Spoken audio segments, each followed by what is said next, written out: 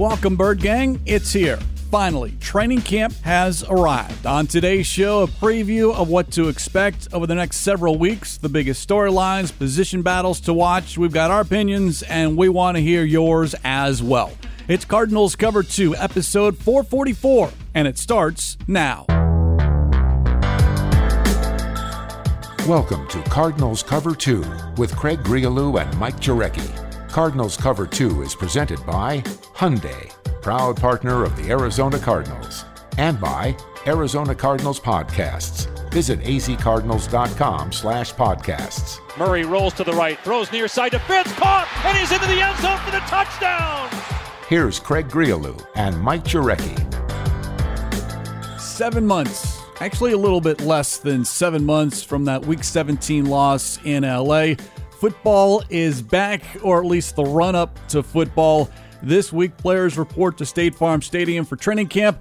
We will as well. MJ, it's been a long, long wait. I'm ready, and I'm assuming everyone in the organization is ready. And you got to put last year behind you. Hopefully, you're able to grow from that. We know they made some changes to the coaching staff, and Kingsbury, just the time we got a chance to see him out there as being more of a head coach than just an offensive coordinator / play caller. So a lot of good things happening for the Cardinals, and now they got to come together. This is where you build the foundation, the groundwork, and then all of a sudden you got to have the trust, and you build relationships, and that's what's going to have to happen if this team's going to make a run in 2021. 90 players, and the goal is to be among those 53 that make the active roster, and of course active on Sundays. A lot to get into, but a couple of housekeeping items to get to first and foremost. One is Dennis Gardeck, and this is not a surprise at all, but he'll begin training camp on the PUP list because of that knee injury he sustained late last season. He can come off that list at any point, so that's not a big deal at all. The key here is, and I don't think this is even a remote possibility, but if he begins the season on PUP, then he'll miss the first 6 weeks of the regular season. But by all accounts, whether it's him or Steve Keim, Cliff Kingsbury, they all believe that it is sooner rather than later. It's just right now they want to be cautious. And really, we don't need to see Gardeck on the field right now. It's make sure you're healthy come week one. Yeah, because they definitely can use him what he did last year, and he's a guy that doesn't really play a lot of snaps, but you would think he's going to be some of those packages if you want to get to the quarterback, if you're chilling in the game. So, everything you hear, he's ahead of schedule. I was here taking a COVID test last week, and there was one guy in the field, Dennis Gardeck, by himself. He had cones, so we know he's working around the clock, but you got to let the body recover. Again, he had surgery, according to his Instagram account, on January 11th. And it looks like it was a clean tear, so that's good. When they went in there, it's nothing to where he can't recover. And I'm not betting against him, but I just think, the medical staff is going to have to make sure that he's not pushing it, which we know he will, because they can use him, whether it's in week 7 or not. It's almost like making a trade and add another player to the roster. Yeah, I said week 1, and I think that's being very, very optimistic because we don't know exactly how severe the injury was, but it would appear that maybe it's not as severe as a complete tear or a complete reconstruction, just that he is going to be on the field at some point. That is the goal. Remember, they hurt that knee, sustained the injury against the Eagles on December 20th, and we always hear, 9 months for a full recovery? You're really not fully recovered until a full year, but it depends how severe the injury is and then based off of how you've maintained your body leading up to the injury. And I think many people believe that Dennis Gardeck, when healthy, at what point, to your point as far as being an addition to this team at some point in the regular season, it doesn't have to be September or October, but Dennis Gardeck is a valuable piece not only on special teams but as we saw in a pass rush situation on defense. And for those wondering why did he wait, usually when you tear your ACL you have to let the swelling go down, and then at this point they have a team doctor, so they schedule that based on the swelling. So that's the reason why he waited, and it wasn't like he did it January 28th. He did it as soon as possible when the swelling went down. So that's the reason why, he's still got a uphill battle to climb.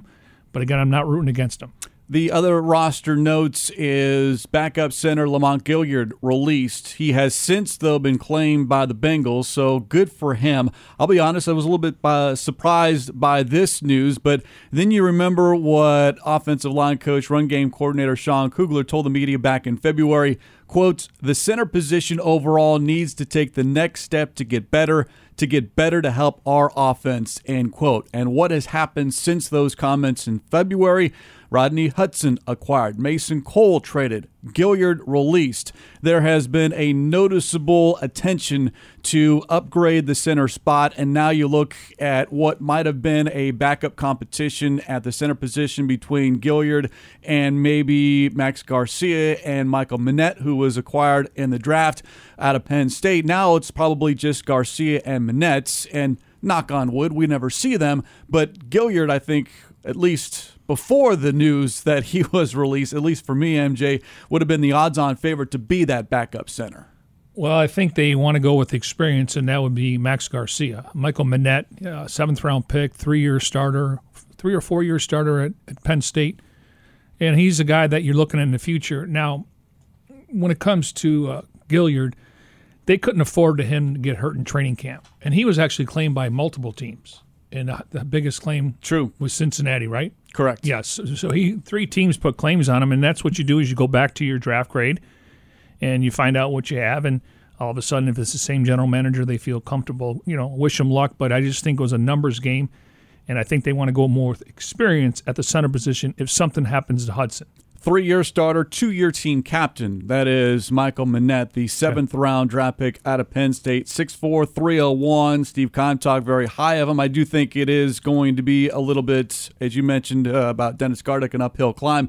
A 7th-round pick making the active roster, but someone that if they like what they see in training camp, and if you can get him cleared through waivers, then perhaps landing on the practice squad. But I do think that that's and we'll get into it here a little bit later on in the show, but one of those position battles, if you will, to pay attention to, because you do need depth at every spot along that offensive line. And the NFL is going to regulate back to last year's rules. So in other words, you can have 16 players on the practice squad, and it seems like, if you've been in the league long enough, you're probably eligible.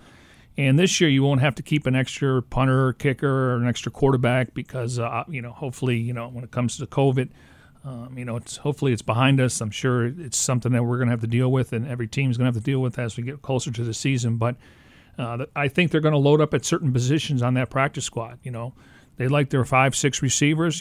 They keep 2 more. It's going to be interesting because I don't think the entire rookie class is going to make the roster. We're going to get into some of the battles going into camp, and we'll get into some of those guys because I think, when you start looking at the 4th and 5th corner, who is that? Who's your 5th and 6th receiver? Who's that? Who's your inside linebackers behind Collins and Simmons? Is that Jordan Hicks? Is it somebody else? So you can never have enough depth, but they will clearly add to positions on the practice squad a little bit different than a year ago just because you had to have protection and you didn't know if somebody was going to catch COVID and then they would be out for a certain amount of time. On that note about COVID-19, cornerback Lorenzo Burns, the former U of A Wildcat, placed on the reserve COVID-19 list, and this is something that we need to pay attention to all season long as we continue to look ahead towards training camp, which begins on Tuesday. And yes, Cardinals Cover 2 presented by Hyundai, proud partner of the Arizona Cardinals, will be at State Farm Stadium. We will continue to cover this team as we have over during the pandemic and, of course, through all of last season. But COVID-19, I think, is something that's away from the actual on-field product, is something that is hovering around the National Football League and really everywhere because it is not going away. It's how do you manage it? How do you deal with it? How do you prepare yourself for it, whether it's an individual or a team? And you are going to see names, coaches. Frank Reich, the Indianapolis Colts head coach, tested positive for COVID-19, fully vaccinated. And it is possible, even if you are vaccinated, to test positive. Knock on wood, the Cardinals have no issues this season, but it is something that if you want to get away from the X's and O's of training camp in the regular season, that there is this thing, and it is not to be messed with, but it is to keep an eye on to figure out how it might affect team teams this season, especially because if you don't have available players, then all of a sudden there's some big obstacles to overcome. Yeah, and according to Frank Wright, as you said, he was fully vaccinated. He's asymptomatic, so he's just, you may get some chills, you may get a fever. Obviously, Tylenol is good for that, but he is going to miss the first couple of days, but he is feeling much better, and that's good to hear. And, of course, this is on the backdrop of the tweets that we all saw or heard about from DeAndre Hopkins, where he questioned his future in the National Football League because he did not want to get vaccinated, which is his right. He has since deleted that tweet and even actually went along further and saying he's got 9 more good years in him. So there is a choice that we all have to make, MJ, and because of those choices, there are results, there are consequences. So you don't want to get vaccinated, that's fine, but I do think it is going to be to your disadvantage and to a team's disadvantage, the few players that you have. And, when you see 80%, 90%, well, tell me which players are or not, because if it's the bottom half of the roster versus your top 10 players, then you're going to have teams that, might be caught in a situation where you don't have a player for a week or two, though if they're vaccinated and test positive, maybe they're not missing any time at all. Those are the protocols that we are dealing with here in 2021. Well, I thought Bruce Arians, the Buccaneers are in camp already, and I thought he brought up an interesting point to where you're going to see guys wearing masks, so clearly maybe they're not vaccinated or they're just being extra cautious. Maybe they have a newborn at home, but the NFL rule is 14,500 if you're not cooperating with COVID. So, and I think I read that they're going to have different wristbands, who's vaccinated and who's not. So, it's going to be very clear who is and who isn't. And again, your body, your choice. But it's something we're going to be looking forward during training camp, and hopefully everything goes to plan, because they did a really good job last year. I thought when we got made to week 6 and 7 is that the tracing is really important here. And the NFL has made it very clear that if a team can't play, they're not going to play an 18th week season, okay? They're going to try to play Monday, Tuesday, Wednesday, Thursday, but we know last year they played a 19th week season. 19th, Remember, yes. we're in a 17-game regular season schedule, so 18 weeks. We have to keep that in the back of our mind. Yeah, we can't have them going 8-8 again, right? That's true. So it's going to be interesting. Now, we talked about the players' report tomorrow. Just give you a heads up, and this is from Darren Urban. Will players jump right into full pads? No. The current collection CBA signed last year limits the first week of camp. The first day is deemed a conditioning day. Days 2 and 3 are non-contact, with players wearing helmets. Players can add shells on days 4 and 5, still without contact, and are off day 6, which would be Sunday. Full padded practices and contact could begin on day 7. And I believe day 7, if I look at the calendar correctly, is a week from Tuesday. They report this Tuesday, and then the following week will be the first padded practice. And this is something that we've seen, the run-up, you don't want these guys coming in and immediately, getting hit, but that acclimation period for players, a 7-day run-up, or on day 7 you can put the pads on, and that's when you really figure out who is ready for the National Football League and maybe who needs a little bit more time, whether now or several seasons down the road. Yeah, and everything's filmed, so it'll be interesting to see, usually an undrafted free agent or maybe a guy that's going into his second or third year. He's flashing in practice. He's doing everything in shorts and shells, and then he put the pads on, and maybe he's a little hesitant. So that's always interesting. And, I kind of watch different position groups when we're allowed to. Then you can kind of gauge what's going on at each position. But I'm really excited about the roster. I think they've upgraded not only leadership but physicality, and hopefully it shows during the season. And I know, Bird Gang, you're anxious to see this team as well. The first open practice, Friday, July 30th. Go to azcardinals.com for all the list of open practices and what you need to do ahead of time. Everything is free, parking and admission, but you do have to kind of quote-unquote get a ticket, if you will, reserve your seats ahead of time or once you arrive. But there is a procedure before you actually get inside State Farm Stadium. Again, all the details on azcardinals.com. Cardinals Cover 2 presented by Hyundai, proud partner of the Arizona Cardinals. As we continue here looking at training camp, and all right, let's jump into it. Our top storylines and then our top position battles. And, of course, I think the number one storyline, which we kind of alluded to, was COVID-19. But as far as the players and coaches on the field, for me, MJ, the number one storyline is something that I did not expect to say, and that is it's a new era. It is going to be a new era on Tuesday, though as we speak here on Monday, unless something transpires in the next 24 hours, no Larry Fitzgerald, no Patrick Peterson. First time since 2003, Fitz will not be at training camp. First time since 2010.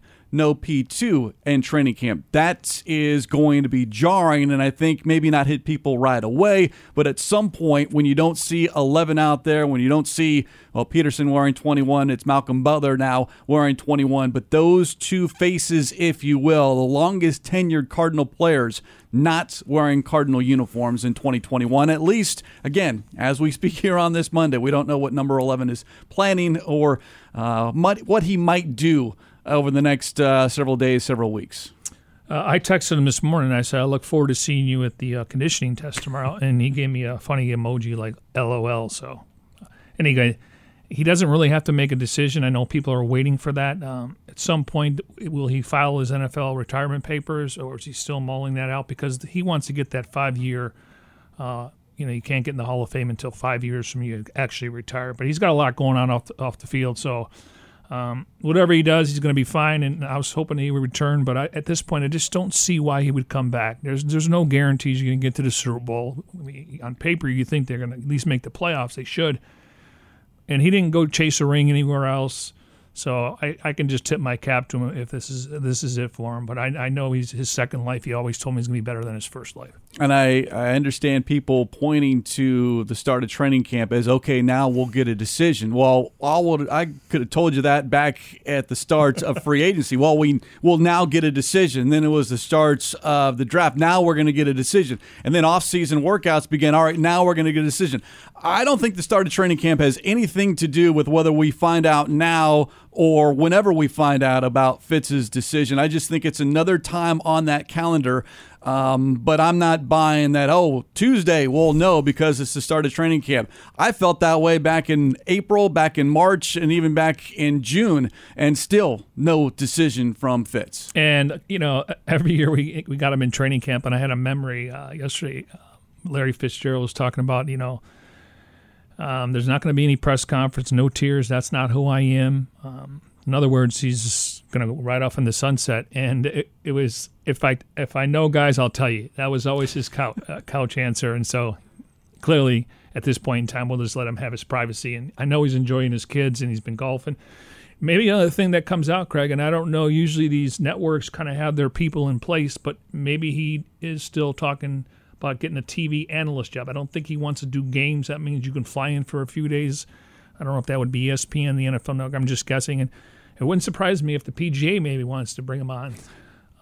Because he, as Robert Sarver pointed out, this guy's got a great Rolodex. He's very educated. And, he told me he was still reeling from the Suns' loss. Yeah, it's going to take some time for several of those people, whether you're on the court or off the court, but involved in that organization on, getting over the grief, if you will, and then taking a step back and understanding just how special and how enjoyable that season was for the Phoenix Suns. And just goes to show you how hard it is to win a championship. Absolutely. I mean, the Cardinals were much closer than the Suns. I mean, and the Suns had a 2-0, up 2-0, and then they ran into Giannis. A great year, very exciting team, very likable. And hopefully the fan base is back because they set the bar for the Cardinals going into training camp this year and the season. All right, so my number one storyline is the fact that we don't have Larry Fitzgerald at training camp, which, when you look on the football field, maybe it's, out of sight, out of mind, but that is something that is still kind of lurking, if you will. For you, your number one storyline going into training camp and perhaps maybe, coming out of training camp, what to you is the number one thing as far as what you're looking for or a storyline that you'll be paying attention to? Kyler Murray taking that next step in year 3. I mean, we talked about Baker Mayfield. He's gone through a few head coaches. I think he's in a great spot with Kevin Stefanski. They got a really good roster. We watched Patrick Mahomes kind of take off in his third year. You look at Lamar Jackson. There's other quarterbacks, Josh Allen. So it's a big year for him. Not saying it's do or die or it's now or never, but this is his third year. The game should slow down. I think he's become a better leader in the offseason. This is his team. I mean, when they drafted him, this is his team. So there's no surprise there.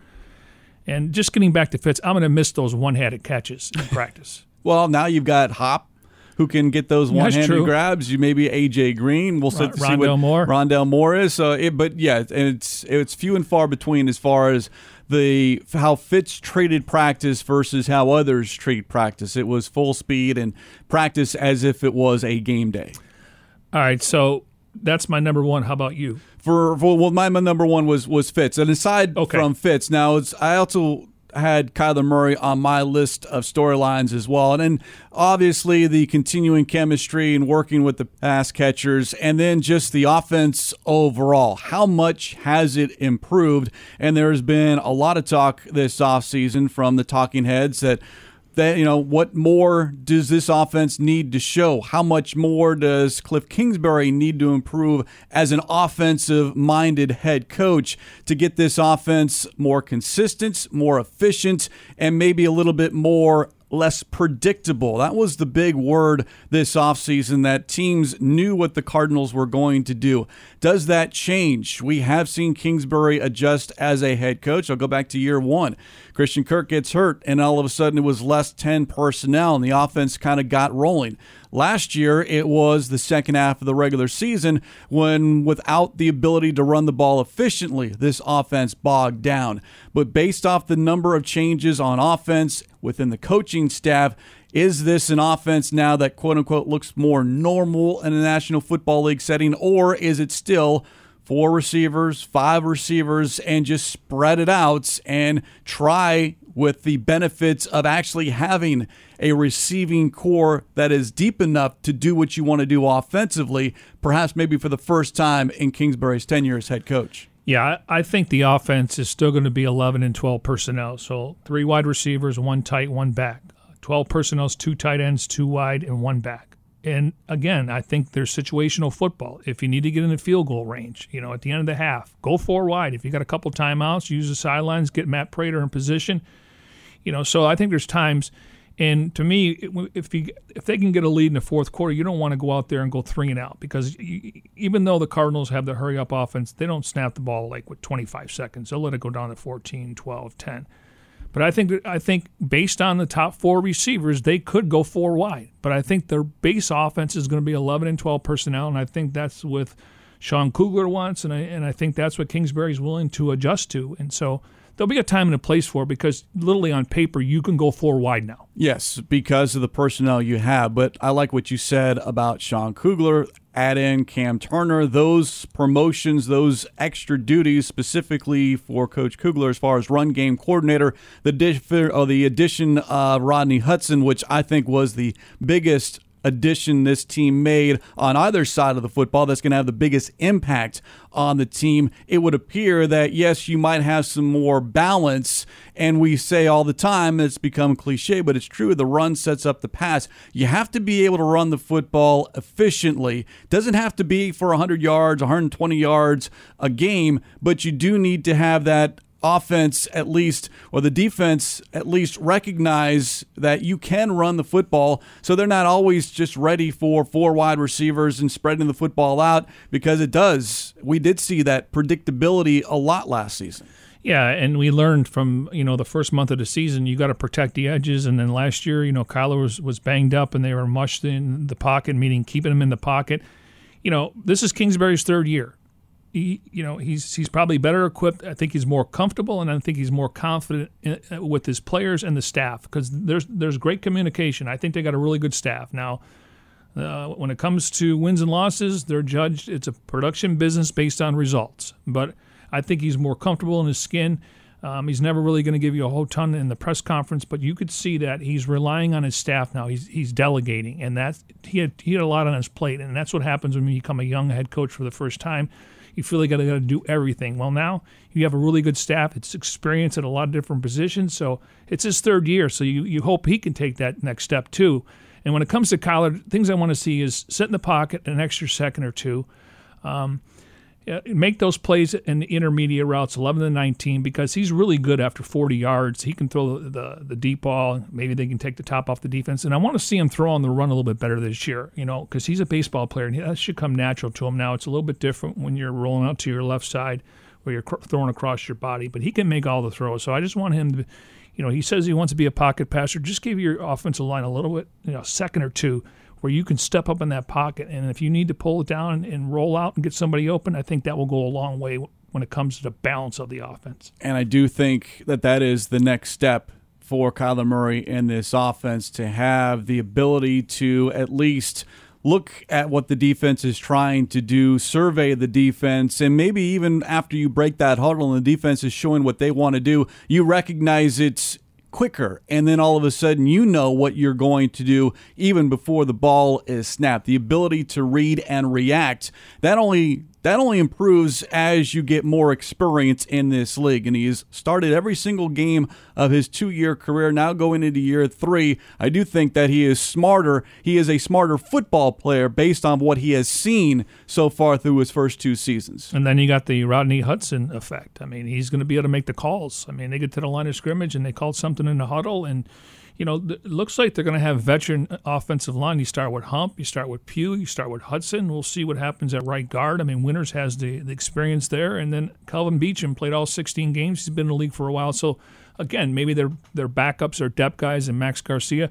I'm curious where Josh Jones lines. Who's your swing tackle? We'll get into some of that stuff. But I just feel like everyone's more comfortable and confident. Like, they're not second-guessing things. I think they're like, hey, this is who we are. Let's go out there and do it. So Kyler Murray in the offense is your number 1 storyline. I kind of had it as number 4 for me, and obviously fits number 1. Number 2 for me is something that really blew up over the weekend, and that is Chandler Jones, and I'm even going to throw in Jordan Hicks here, because those are the 2 names, MJ, that have been talked a lot about, but we did not see during off-season workouts. Neither was there during OTAs. Neither was around during mandatory minicamp. And now Chandler Jones, according to an ESPN report, has requested a trade this offseason. Now, read the story and then kind of parse the words a little bit. I know you ran into Chandler earlier this offseason. So is this news now coming out because we're close to training camp, or is this news coming out because this was a new request, like recent request, or this offseason means at some point this offseason? Was that in April? Was that in May? Was that in June? I mean, a lot of time has happened here this offseason, but Chandler Jones and Jordan Hicks, I do think both will report, but what do they have to say if made available to the media? And I think those 2 names and what is said, something to keep an eye on, because you do want players who want to be here and are happy, because that can certainly disrupt a locker room if there is any, I wouldn't say negativity, but if guys don't want to be here and all of a sudden aren't giving their all, if you will, because they're looking to get out. All right, this is my 5-point list when it comes to Chandler Jones. First, he's under contract for the upcoming season. Second, he's coming off an injury, didn't play very well last year in the first 5 games. Third, he'll be 32 in February. He's expected to be at camp. If not, he'll be fined $50,000 a day. Fourth, the Cardinals could put the franchise tag on him for the next 2 years, which he probably doesn't want to hear that, but they own his rights. He's 31, coming off an injury, and I've maintained that he wasn't in shape last year, and it looked like it. Now this year, he looks completely different. So, and he's motivated. He wants to put up 18 to 20 sacks. So be it. Go for it. But, I get it. I think it's the agent talking, and it kind of reminds me of Calais Campbell. He was 31. They offered a little bit different inflation back then, but they offered Michael Bennett money, 3 years, 31, 17.5. Well, Calais wanted to be the face of the franchise. He got 4 years, 60-30 guaranteed. Now, I'm sure you look at Chandler's numbers. His cap number's $20 million this year, 15.5. I think when you look at what he's done, he's probably worth $17 or $18 million per year, and I don't know what the bonus would be. So, again, I hope he balls out, makes it, bet on himself, so to speak. But we know how much they missed him last year, even though he got off to a slow start. I think he's motivated. He realizes this is, a point in his career where he's got to, be healthy, first of all, and then he's got to just, put his head down, tunnel vision, so to speak, and just focus on football, and I think he'll do that. the longest tenured player, Chandler Jones, 5 seasons going back to 2016, and now all of a sudden he becomes that face of the defense with no Patrick Peterson around.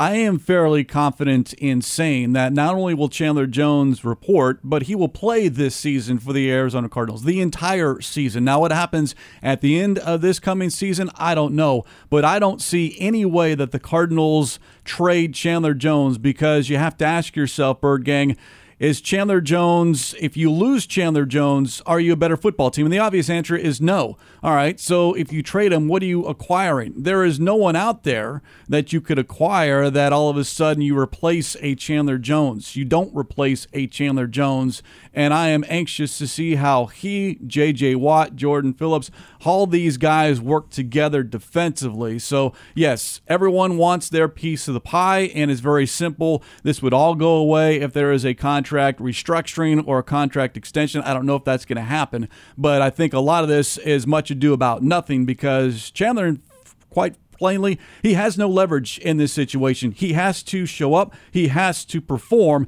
if he does want to get paid post-2021. Yeah, and my fifth was I don't see him missing any games, barring injury. I mean, again, I know that the checks are a little bit different. Usually you got, checks every week throughout an 19 weeks. Now it's about 26 weeks, so they're not going to miss game checks. And again, I still think he could be productive, but when you start getting north of 30 and he's got an injury, and the injury is, it's one of those deals when you're a pass rusher, and as much he's got to go against these left tackles, and his arms get twisted up a little bit, and he's always stabbing for the ball. I mean, I think he'll come back from the injury, but that's something you have to look for, just because last year he was kind of huffing and puffing at times, and I think maybe he let a guard down a little bit and wasn't able to get there. I'm just speculating, but I just watch him on social media, and he looks much better. I mean, he takes his shirt off. He looks a lot better than a year ago at this time. Now, with regards to Jordan Hicks, this one I think is a little bit more delicate. He reportedly was given permission to seek a trade. That obviously has not happened. I've been very vocal about having Jordan Hicks on this roster for what it means to Zaven Collins and Isaiah Simmons. I think it would be a huge benefit if Hicks is on this roster to serve as a mentor, if you will, to 2 young inside linebackers, because I've got those 2, Collins and Simmons, as my number 3 storyline this camp, because you are asking a lot from 2 young, unproven players, and then you look at the depth behind those 2. If you don't have a Jordan Hicks, then I don't know how much you have behind those guys, whether Collins or Simmons go down or they need a breather, then all of a sudden there is not much behind them. So I hope everything gets worked out. I understand there might be some hurt feelings.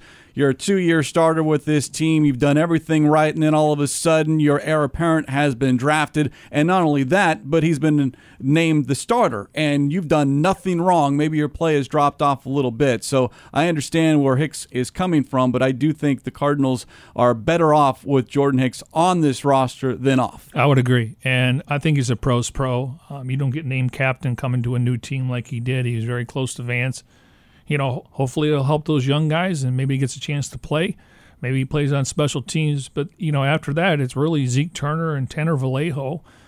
So we're curious to see if the Cardinals look at their inside linebackers. Clearly they're excited about the top 3, if Hicks is that 3rd guy. I think the Cardinals did try to trade Jordan Hicks, and it didn't work out. And then I think there was some interest in Devondre Campbell, and he ended up signing with the Packers. So I would have loved to have Campbell back, because I thought he would be really helpful. But I think Hicks can be helpful. To me, he's a pro's pro. You're also playing you're also on film, so 31 other teams are going to look at you. He's probably not a 3-down linebacker anymore in the NFL, but he can definitely bring some leadership and credibility to a locker room. I've got one more training camp storyline, but what do you have as far as storylines before we talk about position battles here in training camp, or as far as storylines, what we've already discussed, kind of where you're at right now? Well, obviously we talk about, the Cardinals' offensive line and Sean Kugler having a little bit more, possibly say, even though Kingsbury's going to call the plays. I mean, the running game, the 1-2 punch, I like that. How much is Rodney Hudson going to improve the offensive line? But post-Fitz, what do you think of these wide receivers? I like the top 4 or 5. I mean, I think Isabella's 6 right now. Like I said earlier, they can roll out 4 wide receivers. I think we're going to see Christian Kirk and Rondale Moore in the slot, and then A.J. Green on the outside, DeAndre Hopkins, and I think Keyshawn Johnson, if he continues to develop. Hopefully a new coach and Sean Jefferson will go a long way there.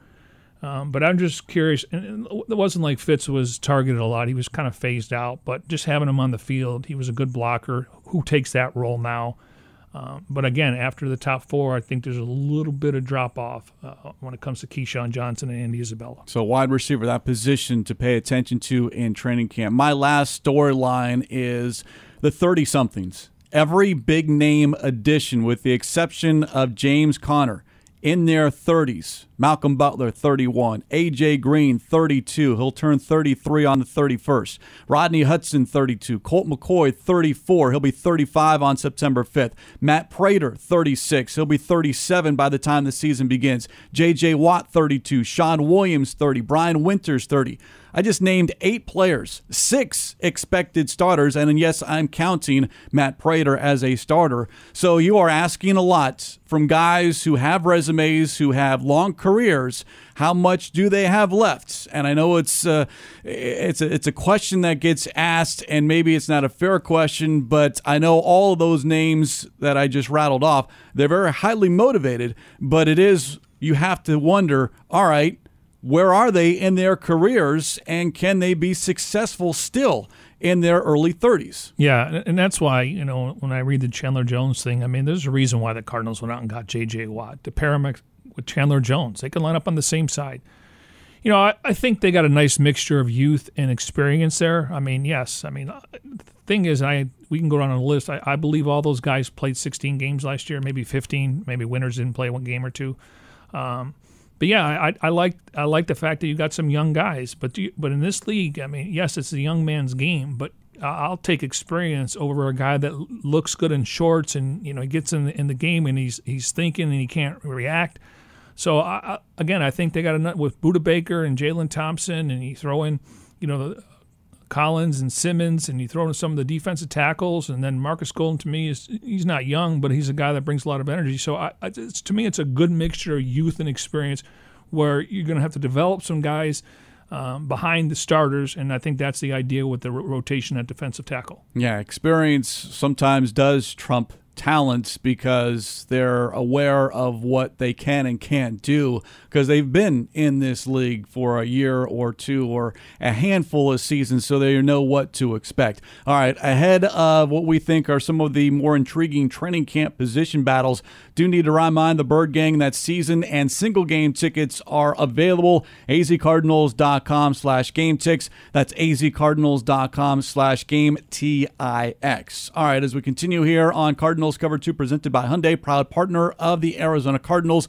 Training camp position battles, and for me, MJ, I see only one real battle as far as a starting position or a starting spot available on the offensive side of the ball, and that's right guard, where it's Brian Winters, Justin Murray, Max Garcia, and Josh Jones, those 4 battling out to see who is going to finish out your offensive line.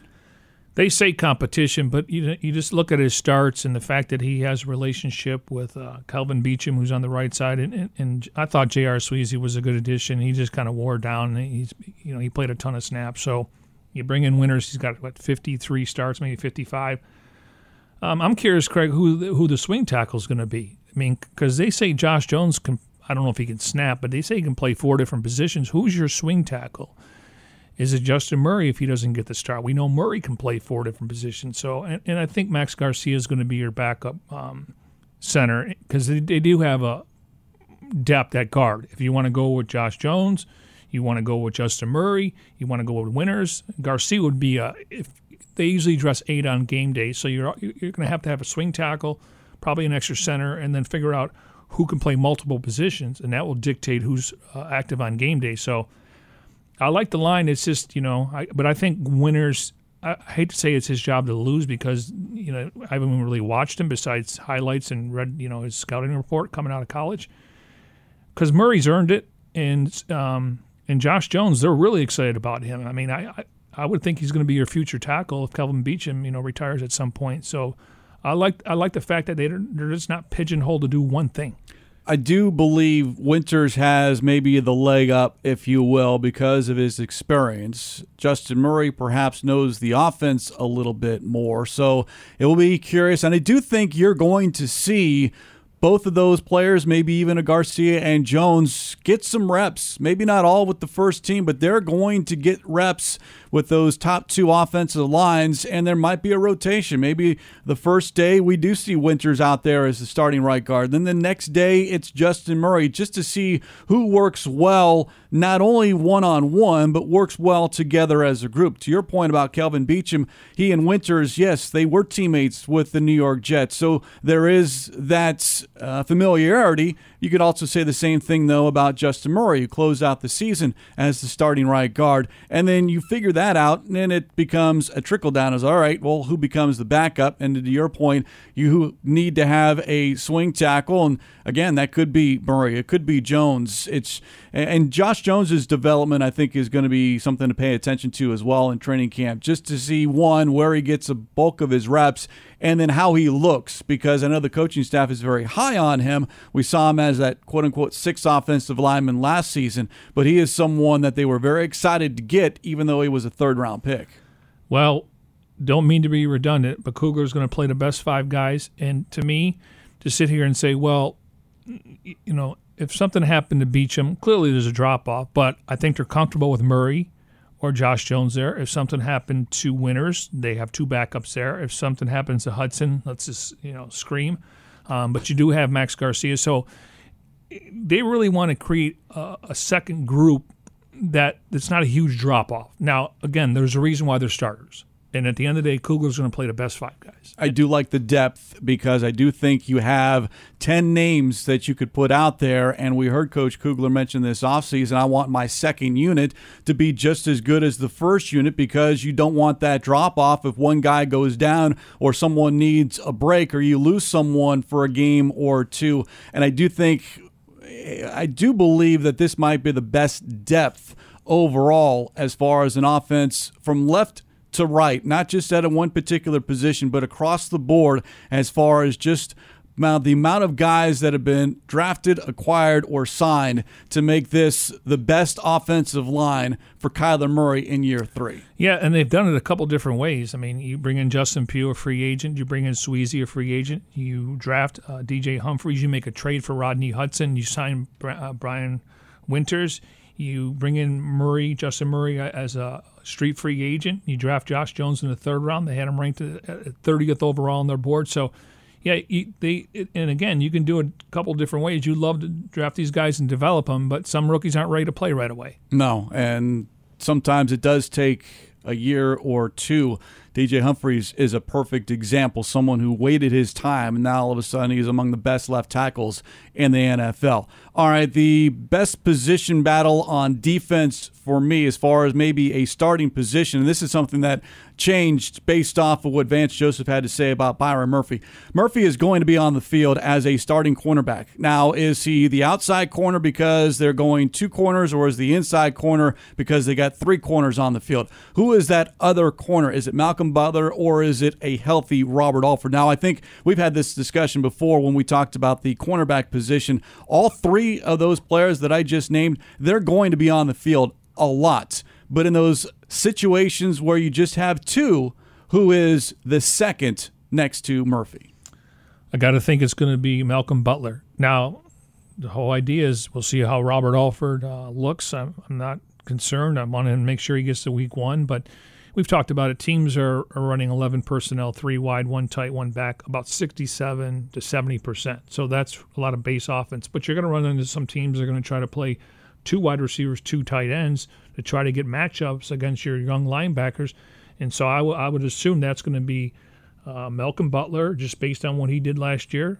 Alford hasn't played in a couple of years, and Byron Murphy. But I do agree with you. All 3 will be on the field the majority of the time. And I think more times than not, those 3 names, knock on wood, if all healthy, that's your starting group. You're going to play 3 corners. And remember, when we talk starters, it is just the first snap of the offense, first snap of the defense. That's the only thing they take into account. Then at the end of that, you have to look at snap counts at the end of the game to figure out who's really playing and then who maybe is searching for more playing time. Yeah, and, the Cardinals went out and got Darqueze Dennard. I think he's 4 right now. And I think Marco Wilson, just based on his upside and special teams player, I think he may have an upper hand on Tay Gowan. Again, I need to see these guys in pads. So I think if they keep 4 or 5 corners, I think Dennard is going to have to show his worth. And again, I think Marco Wilson, just playing in the SEC, going against some of the top receivers in the country, has a little bit of edge on Tay Gowan. Doesn't mean Tay Gowan cannot be a guy that slides at a practice squad and be a future guy there. But yeah, I think we'll see. I think they could keep 4 or 5, and then safety is really interesting after the top 2 starters. All right, so right guard for me, and then the number 2 cornerback. Biggest position battle, offense and defense. For you, where do you lean? Where are your eyes going during training camp as far as position battles? I don't know if there's another starting spot out there, but as far as maybe perhaps depth or that backup that might be inching closer to a starting spot. Well, we kind of touched on it, who's going to back up Collins and Simmons, and, I think that's going to be Jordan Hicks just based on experience and smarts and leadership. And we'll see about, Zeke Turner and Tanner Vallejo. Kylie Fitz is more of an edge rusher on the outside, sets the edge. I'm looking at the outside linebacker spot. So you get a healthy Chandler Jones, Marcus Golden, Kennard, and then Victor Dimukeje. I wouldn't be surprised if he makes the roster. They list him as an outside linebacker. I still think you can put him with his hand in the dirt. So we'll see where it goes there. But yeah, I'm curious to see what that rotation is. Kennard got off to a really good start, and give him a ton of credit. He worked out around the clock this offseason, so he knows what's ahead of him. Golden can rush the passer. He's good in the run support. Jones, obviously, is a 3-down backer. So after those top 3 guys, who's the other guy? And he may only play 5 to 10 snaps. It's just getting a rotation because Chandler's going to be up there in age. And in Golden, we know he plays with his hair on fire. And Kennard, to me, is he more of a first and second down guy so he could set the edge and stop the run, or they want him rushing the passer? So after the top 3, I want to see somebody else step up. And someone's going to get that opportunity because Dennis Gardeck is not on the field as of yet. So there will be an opportunity to be that guy. How long they get that opportunity before Gardeck returns, who knows? I'm also interested, and we talked offense, defense, but for me, special teams, who is going to emerge as the kickoff and punt returner?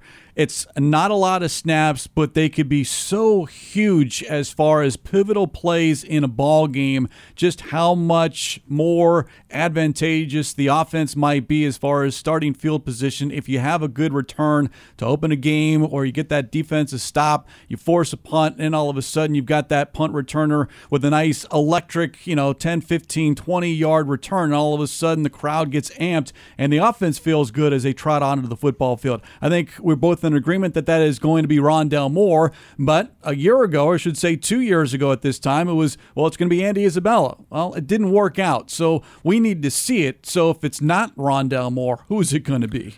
Good question. Christian Kirk, you can put him back there. DJ Foster, he signed with the CFL team. He was kind of the up guy. The up guy really has to block, and that was Chase Edmonds last year. He was returning it.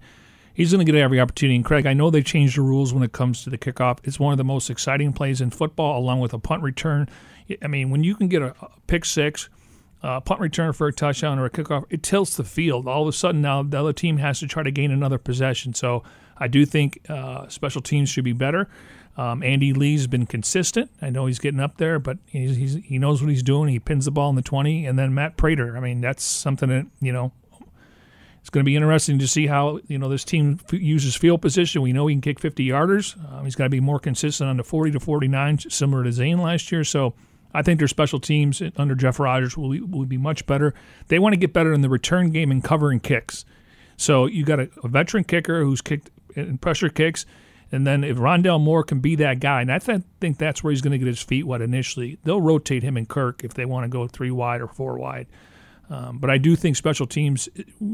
Hopefully we're talking about it more than, the Cardinals blew a game here because they couldn't kick a field goal. Yeah, and there are a number of instances where it did come down to the kicking game last season. We know the Cardinals just one game out of the postseason, and those those moments, late in games, you want someone with experience. And that's why the Cardinals went out and got Matt Prater to be that go-to guy, if you will, to make those clutch kicks and send this team into the locker room with the win, as opposed to everyone hanging their heads because of a difficult loss. All right, some other position battles, MJ, that you're looking at. And it doesn't, again, I don't know how many starting position jobs that are out there, but as far as depth, I know you've mentioned the wide receiver battle and the safety position as far as behind Budda Baker and Jalen Thompson, but some other position battles the Bird Gang needs to be aware of.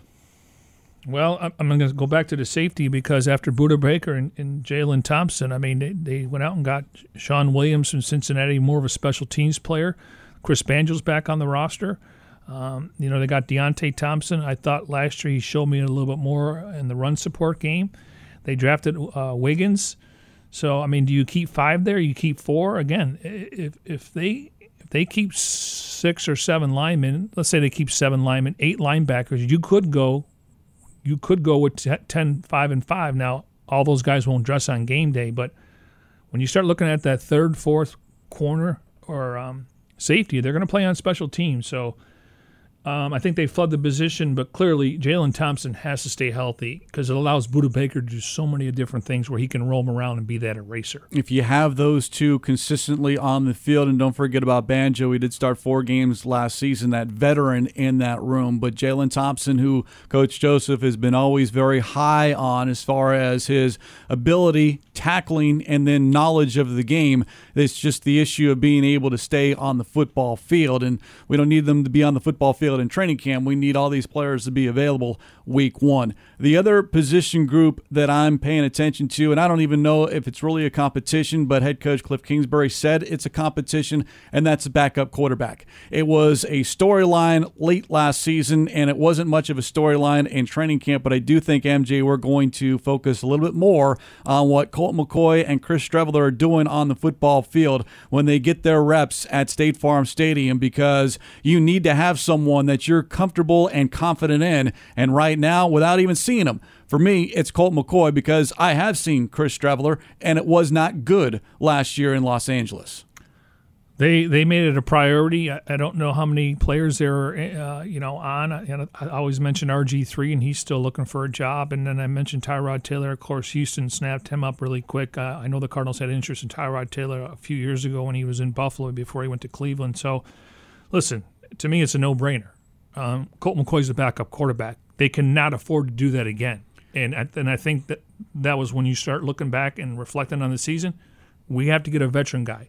And he's a Texas guy. He's played in the league long enough. He's not taking Kyler Murray's job. He's going to be a nice sounding board for him. And then Cam Turner is more now the quarterback's coach. So I like that room right there.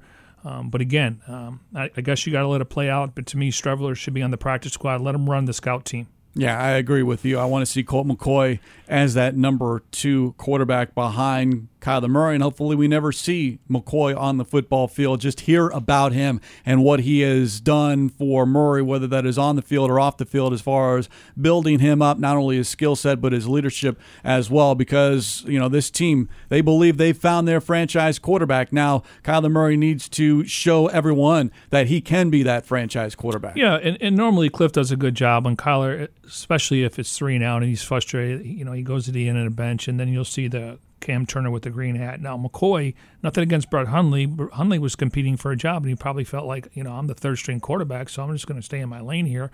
I got to think when he comes back, and eventually Kingsbury comes over there looking at the iPads, the Microsoft iPads, and then you got a guy like Colt McCoy. Hey, look for this. This defense is showing you this look, but when you snap the ball, they're showing you a different look. So that only can help that. Again, you don't want too many cooks in the kitchen, but I think he respects the fact that Colt McCoy was a really good college quarterback, and he's a true pro when it comes to being the backup quarterback. Yeah, couldn't say it's much better than that. All right, any other position battles?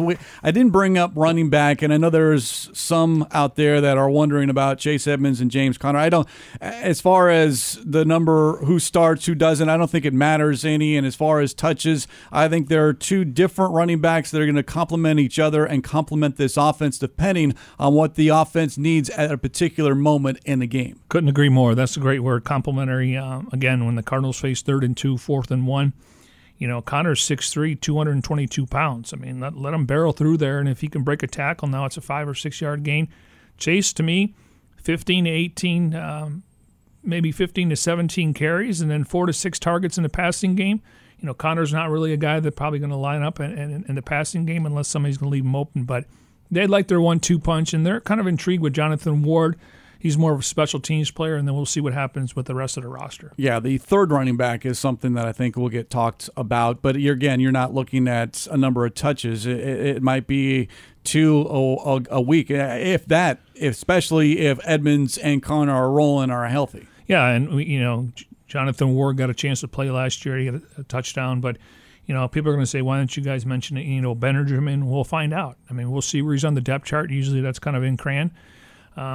But is he getting reps? Is he playing on special teams? Because he doesn't play on special teams, and I think he's got a skill set that can help. But right now, I just think he's 4th or 5th on the depth chart. Bird Gang, do we leave anyone out? #CardsCover2, #CardsCover2. It's hard to squeeze every player in here on this edition of Cardinals Cover 2, presented by Hyundai, proud partner of the Arizona Cardinals. Yet we do our best here on this edition or training camp preview edition. We didn't mention the tight ends, and we still think that, again, we can go through every position. We've done that, just evaluation where they are from now to last year. But how about Sykovitz? I mean, I'm looking forward to seeing him in the pads. Yes. Because, he's got a following out there. He's guaranteed a roster spot.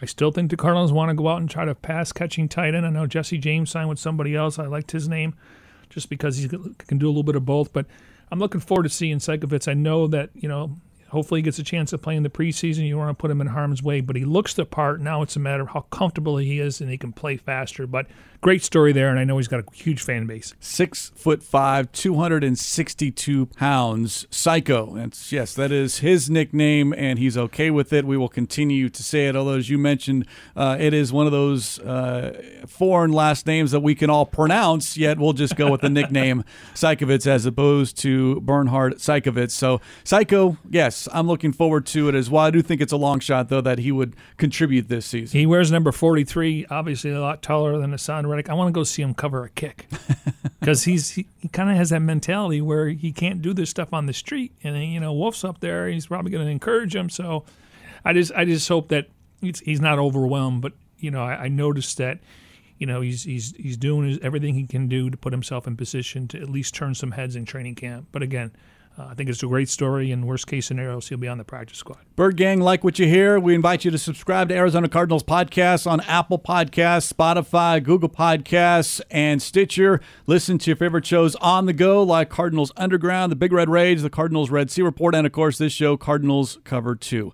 And on that note, we will put a lid on this edition of Cardinals Cover 2, presented by Hyundai, proud partner of the Arizona Cardinals. Next stop, State Farm Stadium, and the starts of training camp. For our producer, our executive producer, Jim Alejandro, Mike Jurecki, I'm Craig Riolu. We'll talk to you next time here on Cardinals Cover 2.